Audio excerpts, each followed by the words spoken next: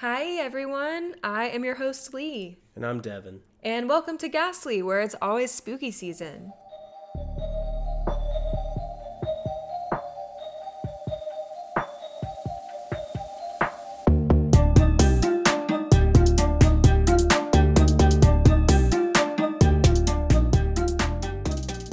What's new with you, Devin? I'm sick, and that's about it. Are you sure? Because I'm pretty sure you have a bachelor party coming up this weekend. Ooh. Yeah, I mean, it's a pretty chill night in, just playing games with some friends and drinking water. What's new with you, Lee? I know all the plans for his bachelor party, but he doesn't. It's a secret. Keeping it on the down low. Yeah, she got all the inside scoop on mine, and I knew nothing about hers. Yeah, that's what's new with me. Is mine was like 2 weekends ago, and it was really fun. Shout out to all of my friends who planned it, because they catered it to exactly what I wanted, all my little nerdy interests, and it was so fun, and I felt so loved. And we're really excited because by the time the next episode comes out, we will be married. That's right. Yay! I guess that's new. Yeah, that's new. So A long time coming, but it is going to be fresh. yeah, all our hard work will pay off on that day. It's going to be so fun. And then also, before I start this story, I wanted to give the update. I don't know if anyone saw. I shouldn't be laughing at this. This is really creepy. But true crime news. Yeah, so we just came back from a Chattanooga trip where we stayed at an awesome hotel, right? But if you're not so lucky and you get to stay at a certain hotel in a city near ours, then you might find yourself waking up in the middle of the night to a friend. Yeah, so a man staying in a hotel woke up one night to the hotel manager sucking. Was it a man? Yeah, it was a man. A man woke up to... A man woke up to a male hotel worker sucking on his toes at 5 a.m. Yeah. And freaked out. I think he was the owner. Yeah, he was either the owner or the like a GM. manager, Yeah. like the night manager or something like that. So beware when you close your hotel door, use that extra lock. There's a lot of safety tips. I follow this guy on TikTok. I can't remember his name. Mm-hmm. He's got tons of security tips that I use whenever we travel because there's hidden cameras and every door lock can be easily thwarted on a hotel. So there's extra steps to keep you guys safe. Scary to think You don't about. want to wake up in the middle of the night to somebody in your room. That's tough. Yeah, hide your toes. Get like a chastity belt for your toes next time you go to a hotel. Anyways, let's get into the story for today. Let's do it. In the Pocono Mountains of Pennsylvania, it is 10:50 p.m. on the night of September 12th, 2014, which is a Friday night, and several officers are leaving the Blooming Grove police station, and some officers are arriving at the police station for shift change. Two of these officers are Corporal Bryon Dickson and Trooper Alex Douglas. So, walking in the dark parking lot out of seemingly nowhere, they hear gunshots fired from a nearby tree line. A .308 caliber rifle bullet hits Corporal Dickson, who was heading home from his shift, and he drops to the ground, like shocking his fellow officers. This is coming out of nowhere. Several seconds later, another bullet hits Corporal Dickson again, this time around his head, and he goes completely still. So Trooper Douglas, who just arrived for his night shift, kneels down to try to help his friend and try to drag him back to a safe place, but a bullet hits him, Trooper Douglas, as well in his back as he's trying to help his friend. So he drops to the ground by his friend and he lies still. After this, another bullet crashes through a window in the barracks, like in the actual building, although nobody additional is harmed from this. So over a period of about a minute and a half, 4 rifle bullets have been shot from the tree line about 80 yards away from the barracks. Of course, paramedics are called as their fellow police officers bravely stand guard, trying to both help their downed officers and also protect themselves from whoever is clearly intentionally ambushing them from a distance, hiding from them. Yeah, you gotta be really bold to go after police when you're murdering people. That is like the worst demographic to go after. They're going to find you. Yeah, and they fight back harder. So absolutely, yeah. Unless you just want to die by cop, which maybe he does, I don't know. But so both officers have been shot without warning. They really didn't even have a chance to defend themselves or to grab their weapons, and Trooper Douglas has been shot trying to save his friend and fellow officer. It is pitch black outside, and nobody sees the coward who shot at them from a distance. And after those 4 shots are fired and 90 seconds pass, there is silence from the tree line at this point. So they believe whoever did this has fled the area. Paramedics arrive to find a devastating scene. Corporal Bryon Dickson, the first to be shot, is pronounced dead on the scene when they arrive. And Trooper Alex Douglas is the other officer who was shot, and he is critically wounded but not dead. So he is urgently driven to a hospital for emergency surgery, while the other officers who witnessed this tragedy are left just traumatized and deeply impacted by the loss of Corporal Dickson, who nobody was expecting this to happen tonight. This is just a random Friday night. Yeah. Corporal Dickson is a 38-year-old husband, father, brother, son, uncle, and friend. And as of 11 o'clock p.m. on Friday, September 12th, 2014, 2 of his sons, named Bryon III and Adam, have lost their father, and his loving wife Tiffany has lost the love of her life and the man who was supposed to be her lifelong partner. He's gone. They had just celebrated their 10th wedding anniversary too, just less than a month before his death, and they had been looking forward to many more. Their relationship was going super strong. So several days after his murder, masses of people attend his funeral in Scranton, Pennsylvania, where he lives with his family. This funeral takes place on September 18th, and tears are shed at the sight of his son wearing Corporal Dickson's hat and mourning the unexpected and heartbreaking loss of their dad, who is just a known family man who just loves his kids and his wife. Before his murder, Corporal Dickson had been serving with the Pennsylvania State Police for 7 years, beginning in June of 2007. And then later, he was promoted to corporal in 2013. And then in 2014, he was transferred to the Blooming Grove station in Pennsylvania and has been serving as patrol unit supervisor there. And that is the station where he was shot this night. So he was particularly passionate about stopping DUIs and had a drug recognition expert certification. He earned multiple awards from his police department and from the Pennsylvania DUI Association for just all of his diligent work in protecting the streets of Pennsylvania from drivers that are impaired by drugs and alcohol. He's described as a phenomenal person who anybody would love to have around. And then before his time in the police force, he served as a sergeant in the U.S. Marine Corps. Wow, so we went from military to police, huh? Yeah, like he served our country very well. And then before this, he graduated with his bachelor's degree from Pennsylvania State University's Administration of Justice program. And then before this, he was born in 1975 in North Dakota, and he grew up there and then later moved on to Pennsylvania. Corporal Dickson is just a super accomplished and a super brave man whose life has been taken away by a complete coward when really he spent his entire life just trying to serve the country and like save people's lives and keep people safe. So his friend and fellow officer, 31-year-old Trooper Alex Douglas, at this point is in critical condition and he's receiving emergency surgery at a nearby hospital to treat his gunshot wound that absolutely obliterated his right hip, pelvis, femur, and ruptured his intestines, all from one bullet. This is a rifle bullet. Trooper Douglas is placed in a medically induced coma at this point as well. So in the days following the fatal ambush, the investigators and the police are absolutely stumped. In the tree line and at the scene of the crime, they are unable to find any clues that may lead them to the identity of the murderer. All they know is that the bullet belongs to a .308 caliber rifle. And the search for this person isn't like a normal search. They're hunting for a person who, as far as they know, could be hunting them back. Yeah, definitely.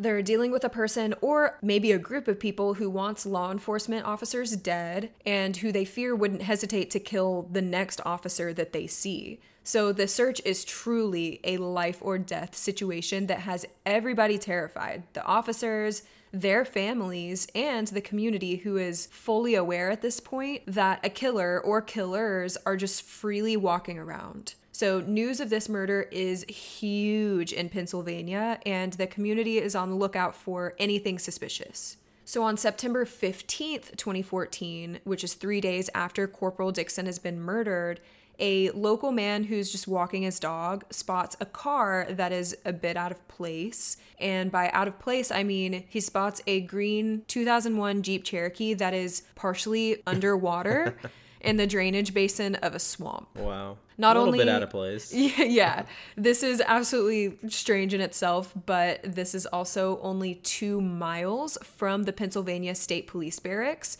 which is the scene of the crime. So he calls authorities to come check the Jeep out, and when they venture inside the car, they find a few unsettling items. They find bullet casings that match the exact bullets that killed Corporal Dickson and critically injured Trooper Douglas. They find camouflage paint. They discover some printed information regarding foreign embassies. They find a black hoodie, military gear, and then most importantly, they find someone's social security card. Uh-oh. And this card belongs to a 31-year-old man named Eric Freen. That's a mistake. Yeah, so his parents are actually the owners of the abandoned Jeep. He had just borrowed the car from them. Police don't believe the Jeep has been intentionally left in the drainage basin. They are thinking at this point that the driver must have been driving in the pitch black night with his lights off just to evade authorities or keep anyone from noticing him when they didn't see the upcoming T-junction in the road, and then they just flew off the road and into the basin on accident. And then they knew there was no way out. They're like halfway in a swamp, so they flee the scene of the car wreck, just like they fled the scene of the shooting. These discoveries kick the investigation into high gear as they begin a search for Eric Freen.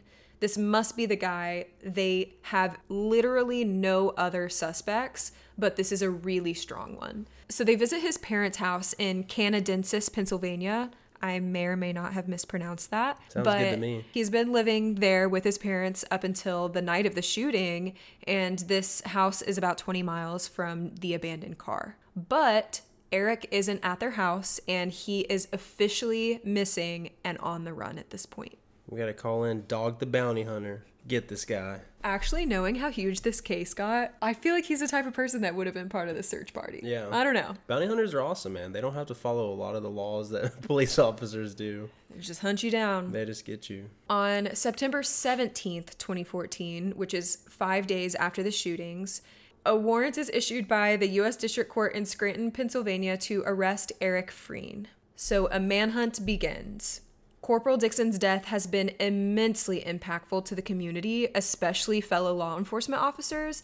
And now that a warrant is issued, the developing manhunt already contains 200 officers who are dedicated to finding the man who killed a member of their law enforcement family. So 5 days pass, including the funeral for Corporal Dickson, and they still have not located Eric Freen.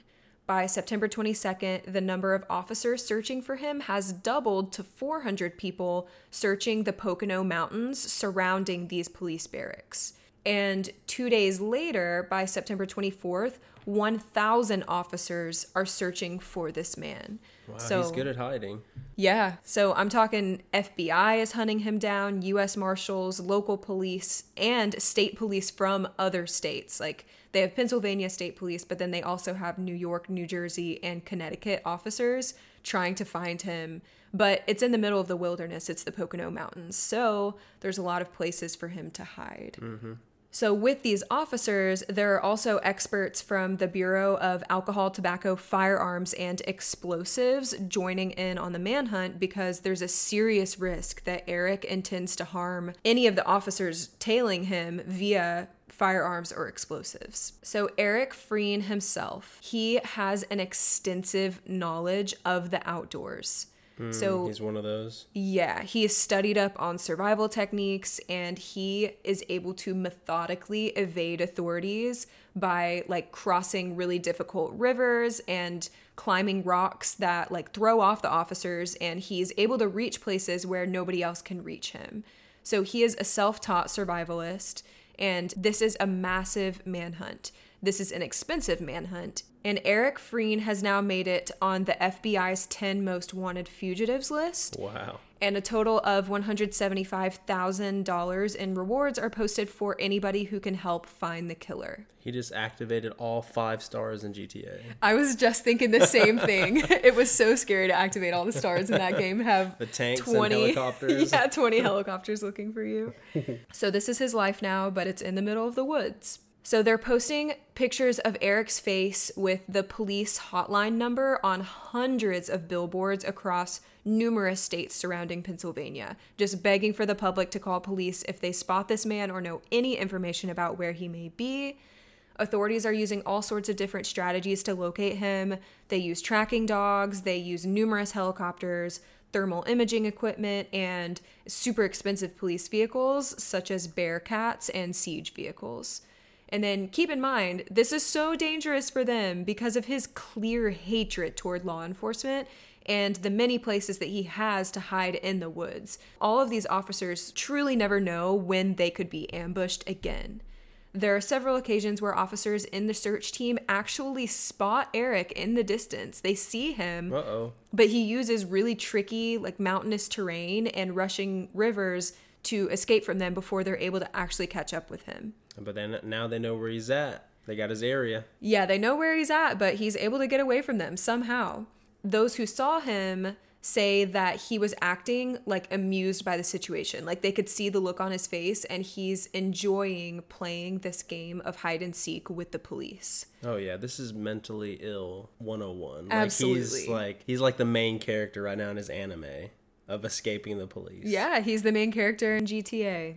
So they try to hunt him down in the rain, in the sunshine, just regardless of outdoor conditions, because a monster is out here who needs to be held accountable for his deplorable crime, and a mourning family is out there who deserves to watch justice unfold. And also, the police force is just not going to let someone do that to one of their members and then get away with it. So they are going to hunt him until they get him. Yeah. But Eric is unrelenting, and after the September 12th murder, weeks pass by, and September turns into October, where there is finally a significant discovery during the search. So Eric himself is not found, but some of his possessions are. 2 pipe bombs are found at an old campsite of his, in addition to food, clothes, rifle ammunition, dirty adult diapers, Serbian cigarettes, and importantly, a diary that he had been writing in during the entire chase. Some entries discovered in this diary read, quote, "Got a shot around 11 p.m. and took it. He dropped. I was surprised at how quick. I took a follow-up shot on his head, neck area. He was still and quiet after that. Another cop approached the one I just shot. As he went to kneel, I took a shot at him and jumped in the door. His legs were visible and still." End quote. Which is chilling because he's writing this the same way that a normal person would journal about going to the grocery store. Very matter of fact. And also, let's talk about how freaking planned this attack was. He had stockpiled materials to last weeks and months out there in the wilderness, even down to the diapers, so he didn't leave urine or feces in the woods, for people to track him. Wow. And then from the soiled diaper that they found, they test the DNA of the fecal matter, and it's a match to Eric Freen that they got from his parents' house. They got DNA from his stuff at his parents' house. So it's 100% guaranteed he's the person that they're chasing at this point. Because of the pipe bombs that they discover at the old campsite, police shut down the surrounding areas and forbid anybody from hunting or trapping anywhere in the area in the mountains, regardless of whether the land is private or public. These bombs also tack on 2 new criminal charges for Eric, which is 2 counts of manufacturing weapons of mass destruction. So these bombs are seriously dangerous, and they're booby-trapped with tripwires, so authorities are really thankful that the explosives team is there to safely remove the bombs from the campsite before potentially more lives were lost. So at this point, I do want to note that trooper Alex Douglas, who had been shot on September 12th but was rushed in critical condition to the hospital. So he safely awakens from his week-long medically induced coma and is slowly healing more and more from the tremendous damage inflicted to his body from just one bullet. So he thankfully does live and is alive to this day. So I just wanted to throw this in for some mid-manhunt encouragement. If I lived through some stuff like that, I'd feel pretty invincible. Unstoppable at that point. So back to the manhunt. As police continue to search for Eric, it is a grueling process because they're constantly on edge pursuing someone who wants to kill them, and the search has progressed into late October by now, over a month and a half after Corporal Dickson's murder. They keep discovering his campsites, trash, and weapons, but it seems they're always like one step behind Eric, and they believe he's still armed despite finding several of his weapons abandoned in the woods. They have hunted Eric through 300 square miles of wilderness in the Pocono Mountains, but they're confident that they'll find him. He's gonna run out eventually. Exactly. So research is being done in the background on Eric, of course, and police realize this man is a loner who isn't likely to have a network of people to support him through a manhunt, and that he is likely having to be 100% self-sufficient in the woods. So at some point, he has to run out of resources and energy, just eventually, and he could never show his face at a store in any town to replenish supplies, since he'd immediately be recognized and reported. This story has made national news. So the search ensues while it seems like time stands still for the surrounding communities. Outdoor events are canceled, certain schools in the area are canceled, and everybody is on edge. So on October 30th, some federal marshals are searching a nearby area called Tannersville, Pennsylvania, when they see a man walking through a field that they feel resembles Eric. They sneak closer and they command the man to put his hands up and surrender.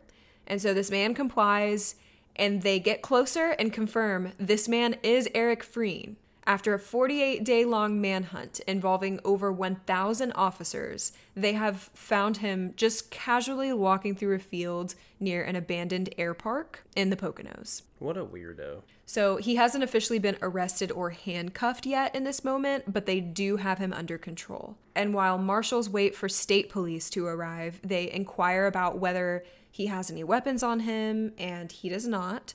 But he lets them know that he does have a pistol and 2 rifles hidden in the abandoned hangar where he's been staying. And he says that he let them know this because he doesn't want some random kid to find a loaded gun in there. Yeah, that's good. That's because good morals. He's so ethical. Yeah. So they take him to the hangar while they wait for police, and they confiscate the remaining weapons. And finally, officers arrive and they arrest and handcuff him using Corporal Dickson's handcuffs, which is the man who he murdered. And that is an incredibly satisfying detail in the midst of a horrible story. And then after this, Corporal Dickson's patrol car is used to transport Eric after the arrest to be jailed at the barracks where the attack took place. So they finally caught the guy after 48 long days on the run. Wow. This was by far the longest manhunt in the history of Pennsylvania, and all evidence points to the fact that Eric worked alone. But who is Eric Freen? Why did he put so much intention and planning into killing and wounding these officers? The 31-year-old man is pretty nondescript and unnoticeable. He's a pretty clean-cut looking white dude. The people who went to high school with him didn't have much to say. He's just a normal, quiet kind of guy. He was on the rifle team at Pocono Mountain High School. There it is. Yeah, and there are pictures in the yearbook of him showing how to shoot a rifle. And his father explains that he is a sharpshooter and he never misses his target. He intermittently attended college at East Stroudsburg University for a few semesters, starting with a history major and then swapping to chemistry years later. And then he also took some classes at another nearby community college, but he never ended up graduating. He worked stocking shelves at a local grocery store for a while and was just described as a quiet guy who just did his job. Nothing out of the ordinary, but as we know by now, quiet people usually have a really loud inner monologue. They have thoughts going on in their head, we just don't know what they are. And his internet searches indicate that he had been dreaming of attacking police for years. He had been planning this for a really long time. He also had some interesting side hobbies. He was an Eagle Scout, which is the highest rank that you can achieve as a Boy Scout, and laid a really solid foundation for his survival skills. Why is it an Eagle Scout? That's the top rank. Why not like a Grizzly Scout? That's pretty hard. Bald eagles like America. It's the most patriotic animal that you can choose. Grizzlies are like the strongest. Great argument. You should write in to have him change it. It's a great point. Would you rather be a Grizzly Scout or a freaking Eagle Scout? Come on. Eagles are endangered. Eric was also super into the military and liked to reenact military simulations in various roles. So, like, his favorite soldiers to dress as and reenact were Bosnian Serb soldiers. And he actually took this hobby really seriously. So he had extensive knowledge of historical events, especially war history, and knew all of those nitty-gritty details of different uniforms and weaponry across wars, countries, and all the different eras. And he even acted in several war films, including playing a Nazi German soldier in Auschwitz and helping direct a World War I documentary. That's really interesting. But enough about his hobbies and background. Why did he despise police and murder Corporal Dickson? So the only thing that can even partially explain his motives is a letter that police find, which he had written for his parents and had on him when he was caught, but never sent it to his parents.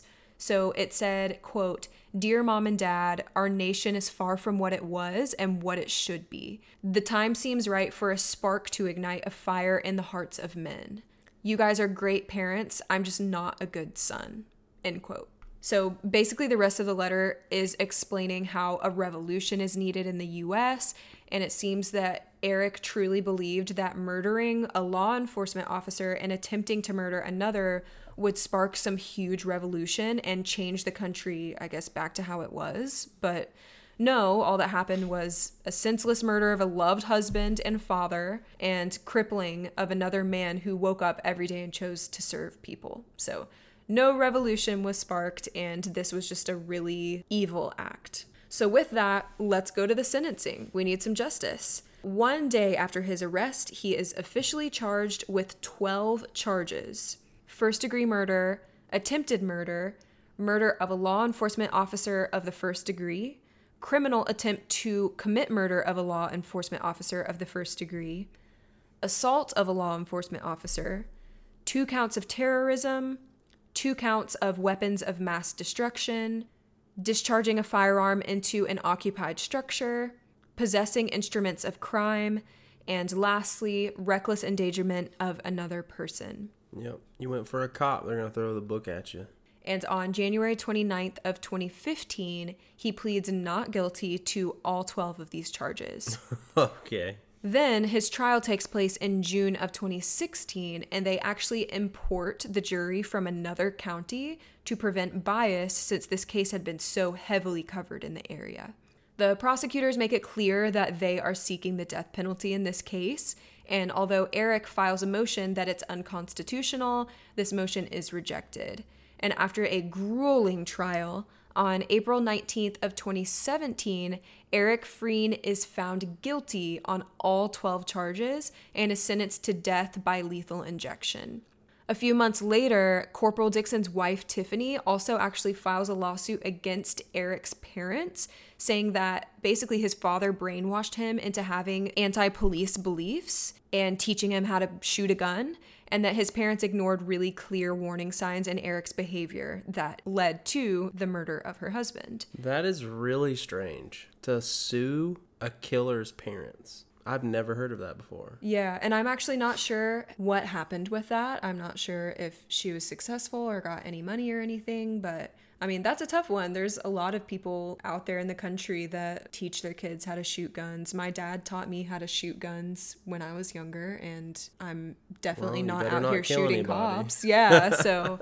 Or they're going to sue your family. Yeah. That's crazy. Yeah, I've never heard of that before. So, as of today, Eric Freen still sits on death row in a Pennsylvania maximum security prison called Phoenix State Correctional Institution, and the governor of Pennsylvania has a moratorium on the death penalty right now, meaning that the death penalty is temporarily suspended. So it's unknown if or when Eric will be put to death by lethal injection, but at least he's locked up for now and unable to harm anybody else. And that is the end of the story. So Corporal Bryon Dickson was a role model to those around him and to his two sons. His loved ones recall and miss his huge, contagious smile, and when a law enforcement officer's life is taken, that pain is felt in the heart of every law enforcement officer in the country. And the outpour of support from the law enforcement community was tremendous in this case. Corporal Dickson put himself in harm's way to protect the lives of others, and people loved him deeply. So he'll eternally be a hero, and I just don't want his story to be forgotten. And then Trooper Alex Douglas slowly recovered from his gunshot-inflicted wounds over the years. Before this attack, he had been extremely active and athletic, where he stayed diligent with exercise by frequently running, working out at CrossFit, and running ultra marathons. After spending over a month in the hospital and a week in a coma, he lost a whopping 45 pounds. But thankfully, the medical professionals were able to save his life after being sniped by an AK-47. And his will to live drove him through recovery, and he is alive and well today. Thank you all for sticking with us through that story, and rest in peace to Corporal Dickson. Our next Ghastly episode will release on Thursday, May 24th, and we will be married by then. Oh, yeah. Whoop. Bye, guys. See ya.